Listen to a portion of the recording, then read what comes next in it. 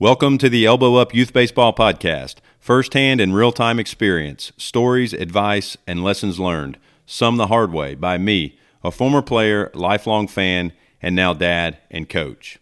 This is episode number 6. What should your off-season really look like? All right, what's up, everybody? Happy Tuesday morning. Before we jump into today's episode, which I think is actually really great and timely, I wanted to make a quick announcement. So you probably already got the email this morning, if you're on the list, talking about the future of Elbow Up. So I just want to go over that really quickly in 30 seconds. Number one, nothing has to change. So what I'm essentially doing is rolling out a premium subscription. So currently, everybody who currently gets the newsletter and the podcast, totally free. You get one podcast a week plus an additional article. Nothing changes. You don't have to do anything. You won't even notice a difference, really. However, I am adding a premium subscription, and essentially what you get is everything in the free subscription. So you get the normal podcast and then also the additional article. We're going to add an additional podcast, and really for this one, I'm looking to go a little bit deeper, maybe even be a little bit more unfiltered. Also have some pretty cool guests. So the first two guests, one is going to be my brother, former Vanderbilt signee, and then first round draft pick, spent 8 years in professional baseball as an All-American. We're going to talk about, his experience growing up as a youth baseball player and then kind of into that college and pro phase of his career. Also, Ricky Honeycutt. So his dad, Rick Honeycutt, was a 20-plus year big leaguer. Recently, I guess as late as a couple years ago, was the pitching coach for the Dodgers for years, one of the most successful pitching staffs in the game. Ricky grew up as a son of a big leaguer. He played high school and college ball, and then now is actually a youth baseball coach in the coach pitch ages for his own son. So I think those are two unique experiences, but lots of stuff coming down the pipe for that. I've got a new private parent coach Facebook group. So instead of being in a select or travel ball baseball group where every other post is a tournament advertisement or getting you to buy something, this will be strictly between premium members and myself, and we'll ask questions, we'll share thoughts and ideas. So I think that's exciting. And then also, I'm working on some guides, some how-tos, some documents, so things that every parent should know about youth baseball, things that you need to know if you're coaching coach pitch for the first time, the guide of moving from coach pitch to player pitch, and then one I'll talk about today that includes off-season workouts. So here's the deal. If you find this valuable, please consider joining. I think it's affordable. It's $6 a month, or you can join for the whole year for $60. That basically gives you 2 free months. And as much as we spend on youth sports, I think an extra $6 a month, like that's less than, a large coffee at Starbucks. Also, I've got team subscriptions available. I think this is really cool, guys. So if you're a coach or a parent and you want maybe to get a subscription to everybody on the team, if you purchase more than 4 subscriptions, you actually get 50% off per person. So that's a really cool, you can actually use team fees for that. I think it's that worthwhile. So, my commitment here is, we've been regular now for a little over a month. We're going to have, like I said, for free subscribers, which everybody is today, nothing changes at all. You get the podcast every week, you get another article. And then for the premium subscribers, I just went through what you get. So check it out, getelbowup.com. That's GET, elbowup.com. If you have any questions, just shoot me an email, respond to one of the posts. All right, so jumping into today's content, what should your off-season look like? Playing year-round baseball is a fairly new phenomenon. So I'm 36 years old. 20 years ago, playing outside of the spring and summer seasons really wasn't mainstream. Every once in a while, you might see some people playing in the fall. Now you'd be challenged to actually find a, quote, travel team that doesn't play a fall season and work out during the winter months. So, and if you really consider playing a fall season is a given for most competitive teams, and I think that probably most people that play anything other than recreational ball probably do something in the fall. What should that look like? I see a lot of different things. And so just to kind of set the expectation here or the background, when I say off season, I'm assuming you're playing a fall schedule, so maybe a September, October schedule. So off season to me means November, December, January, and February. So the first thing is please take some time off. This is important for lots of reasons. I don't mean take a week off or 2 weeks or 3 months or 3 weeks. I mean take like 2 months off totally. You got to let your bodies rest, relax, heal. Younger athletes, especially who most people listening have, their bodies don't necessarily need the same time to recover as a 15-year-old or an 18-year-old or a 25-year-old, but it's still important to let them heal. Baseball particularly is tough on certain joints, right? So shoulders and elbows specifically in throwing. And it's not so much that the one throw is going to hurt it. It's that repetitive kind of unnatural motion. And so it's just over and over and over and over. So it's really wear and tear that can get you. So playing already through, from March through October can put a ton of strain on these joints. So please take some time off. Don't even question that. Take some time off. When your season is over, do not go straight into lessons, guys. Lessons in the off season are okay, but don't do it immediately. Take a month, take 2 months completely off, do something different. Secondly, give your family a break. So listen, we all love, if you're listening to this, you probably love being on the field. You love spending time with your baseball family. I know our family loves the other families on our team. And really they've kind of become our extended family. We during the season, we probably spend more time with them than we do our actual families. But guys, you still need a break from the multi-day baseball commitment each week. The kids need to spend some time outside. They need to do different things. They need to hang out with different people. I think it's important to get out of the friend group of maybe 2, 3, 4, 6, 8 kids and do something different, right? Also, as a family, I know as a dad and a homeowner, like there's things that have fallen by the wayside through the year. It's really important. In order to be able to enjoy baseball when it's happening, you got to take care of the other things in the off season. So that's important as well. The other thing is work on other sports. This is something going back to not 20, 30, 40 years ago, not playing year-round. We would play baseball, and then we would play, like for me specifically, I didn't play basketball in the fall, but I played soccer.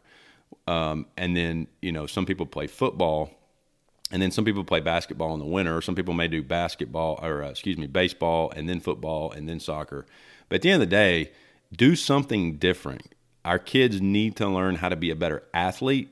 Baseball, to be an elite baseball player, you do have to be a good athlete. But to be a youth baseball player, you don't.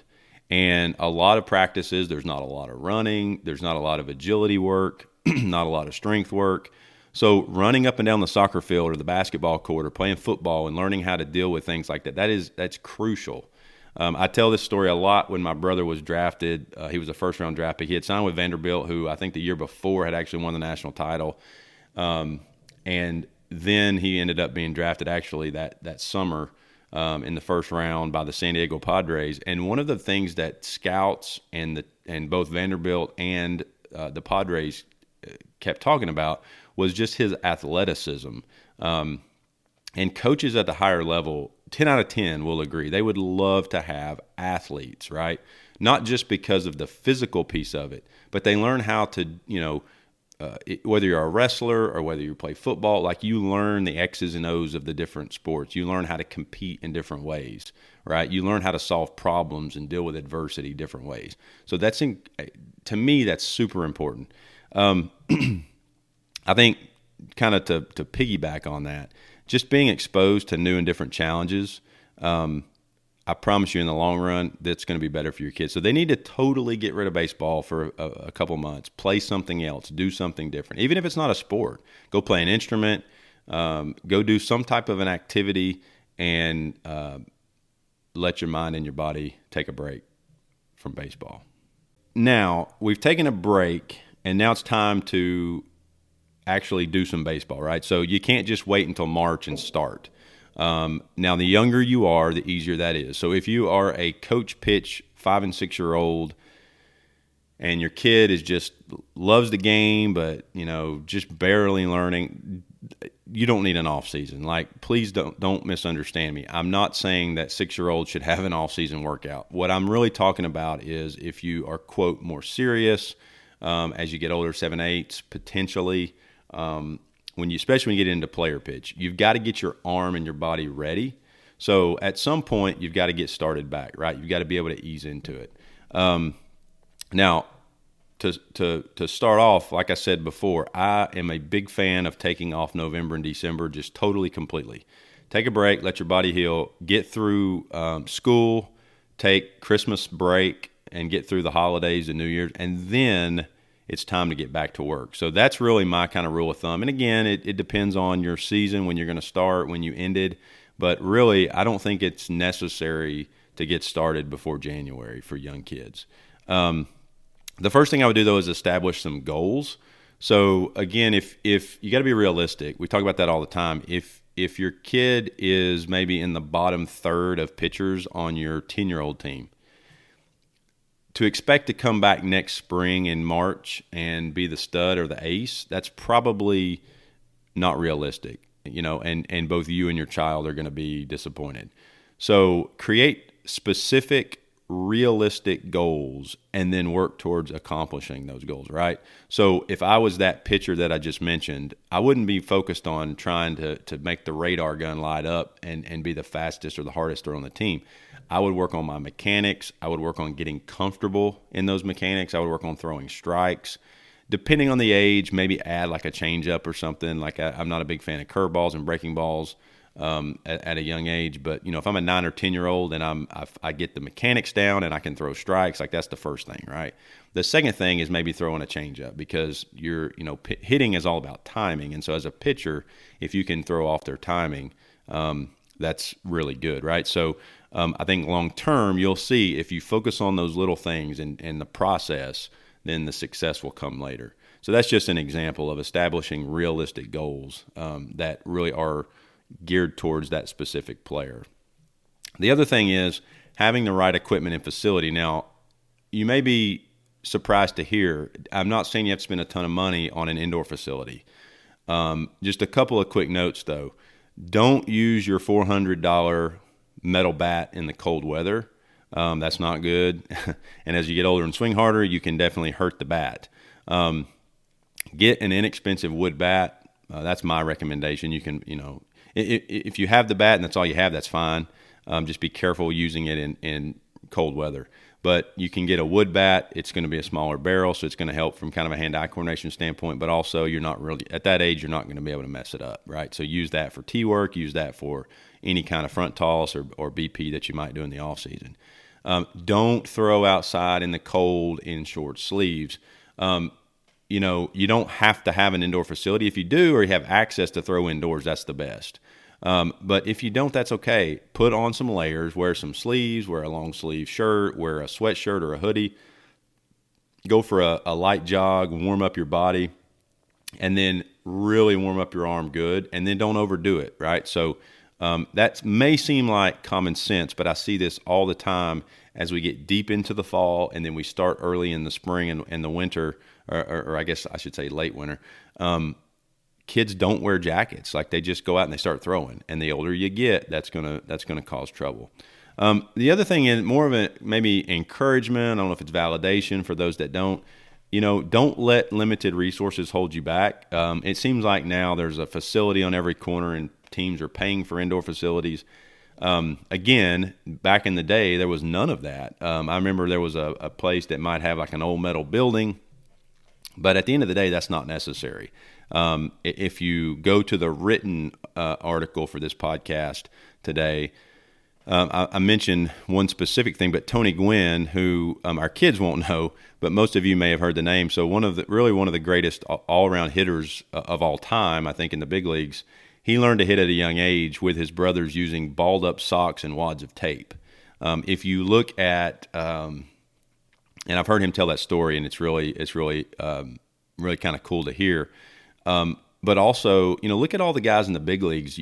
There's story after story of guys that came from like the Dominican or Cuba or overseas, and they didn't even have gloves when they started, right? They used like pieces of wood or boards or cardboard. I'm not saying that like we're all in that situation necessarily, but don't let not having a facility or all the right equipment hold you down. Now, I would say that if you can, one thing that I think is the most cost effective and you can get a lot out of in the off season is to actually buy, like a pop-up net and a tee. And you can actually work in your garage if you have one. So that's one thing that in the colder months you can do. And while it's still cool, you can get the wind and the direct cold off of you. So I'll link to. There's several of those that you can get. There's a net on Amazon that's really good, and it's under $100. There's multiple batting tees you can get, anywhere from $15 up to $100. And I'll link to some of those in the written article as well. But anyway, the point is use the resources you have and make the most of them. All right, now we've taken some time off. We've established some goals. We're gonna look at getting the right equipment, whatever that might mean for us. But now it's time to actually start. And guys, look, we got to ease back into it. You can't take 2 months off and then get on a mound and try to throw gas. You don't need to expect your body to be ready to go. I can remember, and again, this is a little different depending on the age. So if we're talking 7-year-olds and we just want to get in there and get them some ground balls and take some swings, that's one thing. I'm specifically talking about 8s going into 9s and 9s and 10s and pitching. It's more important the older you get to ease back into it. But I remember when my brother played professionally, so he was drafted and spent a year with the San Diego Padres and was involved in a trade and went over to the Chicago Cubs, and that's where he spent the remaining part of his career. After he was converted from an outfielder to a pitcher, I remember him sharing his offseason, or telling me, I guess, about his offseason throwing program. And I got a blurb from that I wanted to share. And here's the thing, guys. Most of those players did not play fall ball. So some of them went to instructional league or fall leagues, but most did not. So if they did not in the minor leagues, they were done in September, right? So the club, and again, this is professionals, right? The club wanted them to take September, October, November, and not throw.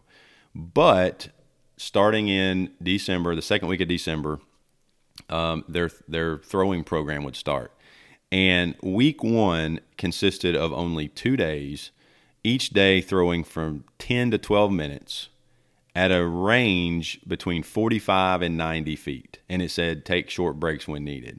Now, guys, 45 feet is half the distance of a high school base path. So let that sink in, right?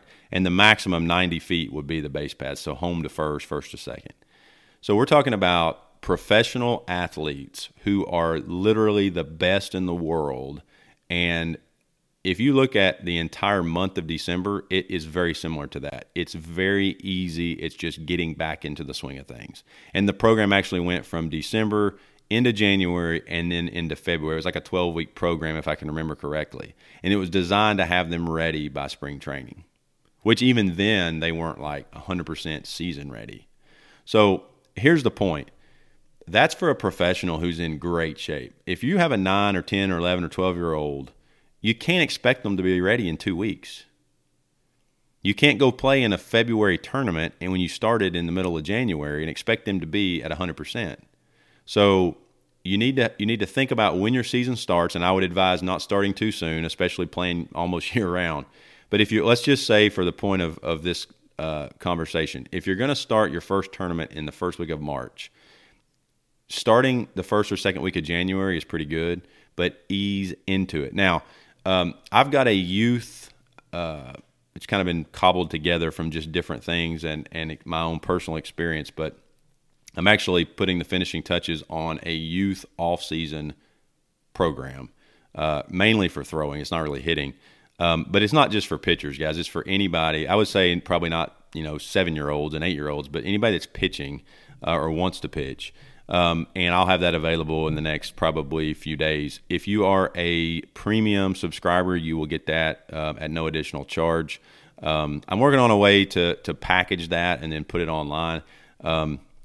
But I can tell you this program alone, if you have a pitcher who is serious about wanting to pitch and throw and make their arm stronger and be healthy throughout the season, I think this alone would be worth the price of admission for the premium subscription. But the point is, start easy and take it slow. It's like lifting weights. You don't go from being like me and old and skinny and out of shape to a competitive power lifter overnight. You got to start small, you got to stay consistent, and you got to stick to the plan. Now, lastly, I just want to cover really quickly off-season team practice. So everything I've talked about so far is really geared towards individual improvements and preparation, and that can be facilitated by the coach, right? So some parents may not be listening to this, or some parents may not have the knowledge, and so the coach facilitates what all I've been talking about. However, especially younger teams, I see they like to get together a lot during the off season and maybe work out as a team. So I think it's important. I totally support this. However, a few things to keep in mind. One, don't overdo it. I don't recommend getting together more than once per week.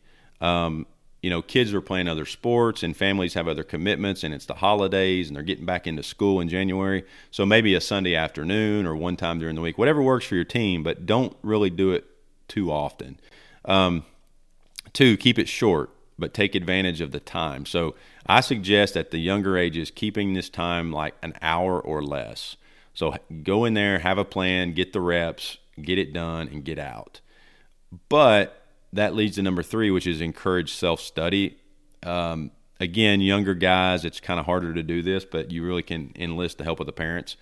Make use of the practice time. Like don't get everybody together and just take BP necessarily. Like work on team type things. And again, depending on your age. So like for our 9-year-old team, we need to work on maybe some pickoff moves. We need to work on covering first, some PFP type stuff, bunt coverages. Maybe we need to work on signs. Like there's a lot of things that we can do as a team in a practice.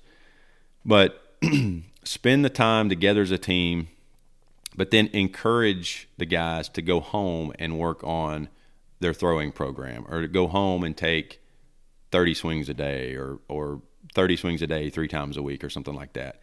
I think the key, though, is don't be overbearing. You don't want – what I'm trying to get at, you don't want your season that's supposed to start in March to really start in January. It's just not necessary, and it's just going to lead to burnout long term. Now, look, like everything else, I'm not – a scientist. This isn't exact science. Just remember, be smart. Take some time off, establish goals for the off season, and then ease back into it with a plan, and then stick to that plan. I promise you'll see results. And if when I say measure, I don't mean take a clipboard and measure velocities or anything, because you're not maxing out early. But look at how your kids were in the fall, and if you establish that plan and you stick to it, see how they are in the spring. I promise you'll see growth. Stay positive. Use that time to work on things. You can't get together in March and start teaching during the middle of the game. You've got to work on the individual type things in the off season. Now, remember, if you have specific questions, feel free to leave a comment. So if you go to getelbowup.com, you can read all of the articles. You can like it. You can leave a comment. If you got this in an email, you can just hit reply and send me an email. I'll be glad to answer any questions. Also, I'd love to hear feedback on the premium subscriber option. Look, the cool thing about that is, guys, I spent a ton of time on this, and I have gotten so much feedback. So I know people are listening and using this. It's not going to hurt my feelings if you say, I'm not paying $6 a month for that.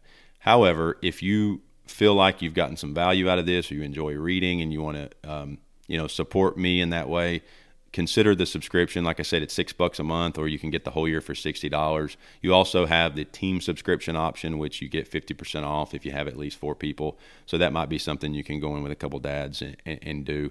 But anyway, if you have any comments or feedback on that, please feel free to send it my way as well. Again, I appreciate you listening and spending the time with me. Look forward to the future, and I will talk to you next week. Thanks, everybody. Thanks again for listening to the Elbow Up Youth Baseball Podcast. Make sure you don't miss the next article or episode. Go to getelbowup.com and subscribe for free right now.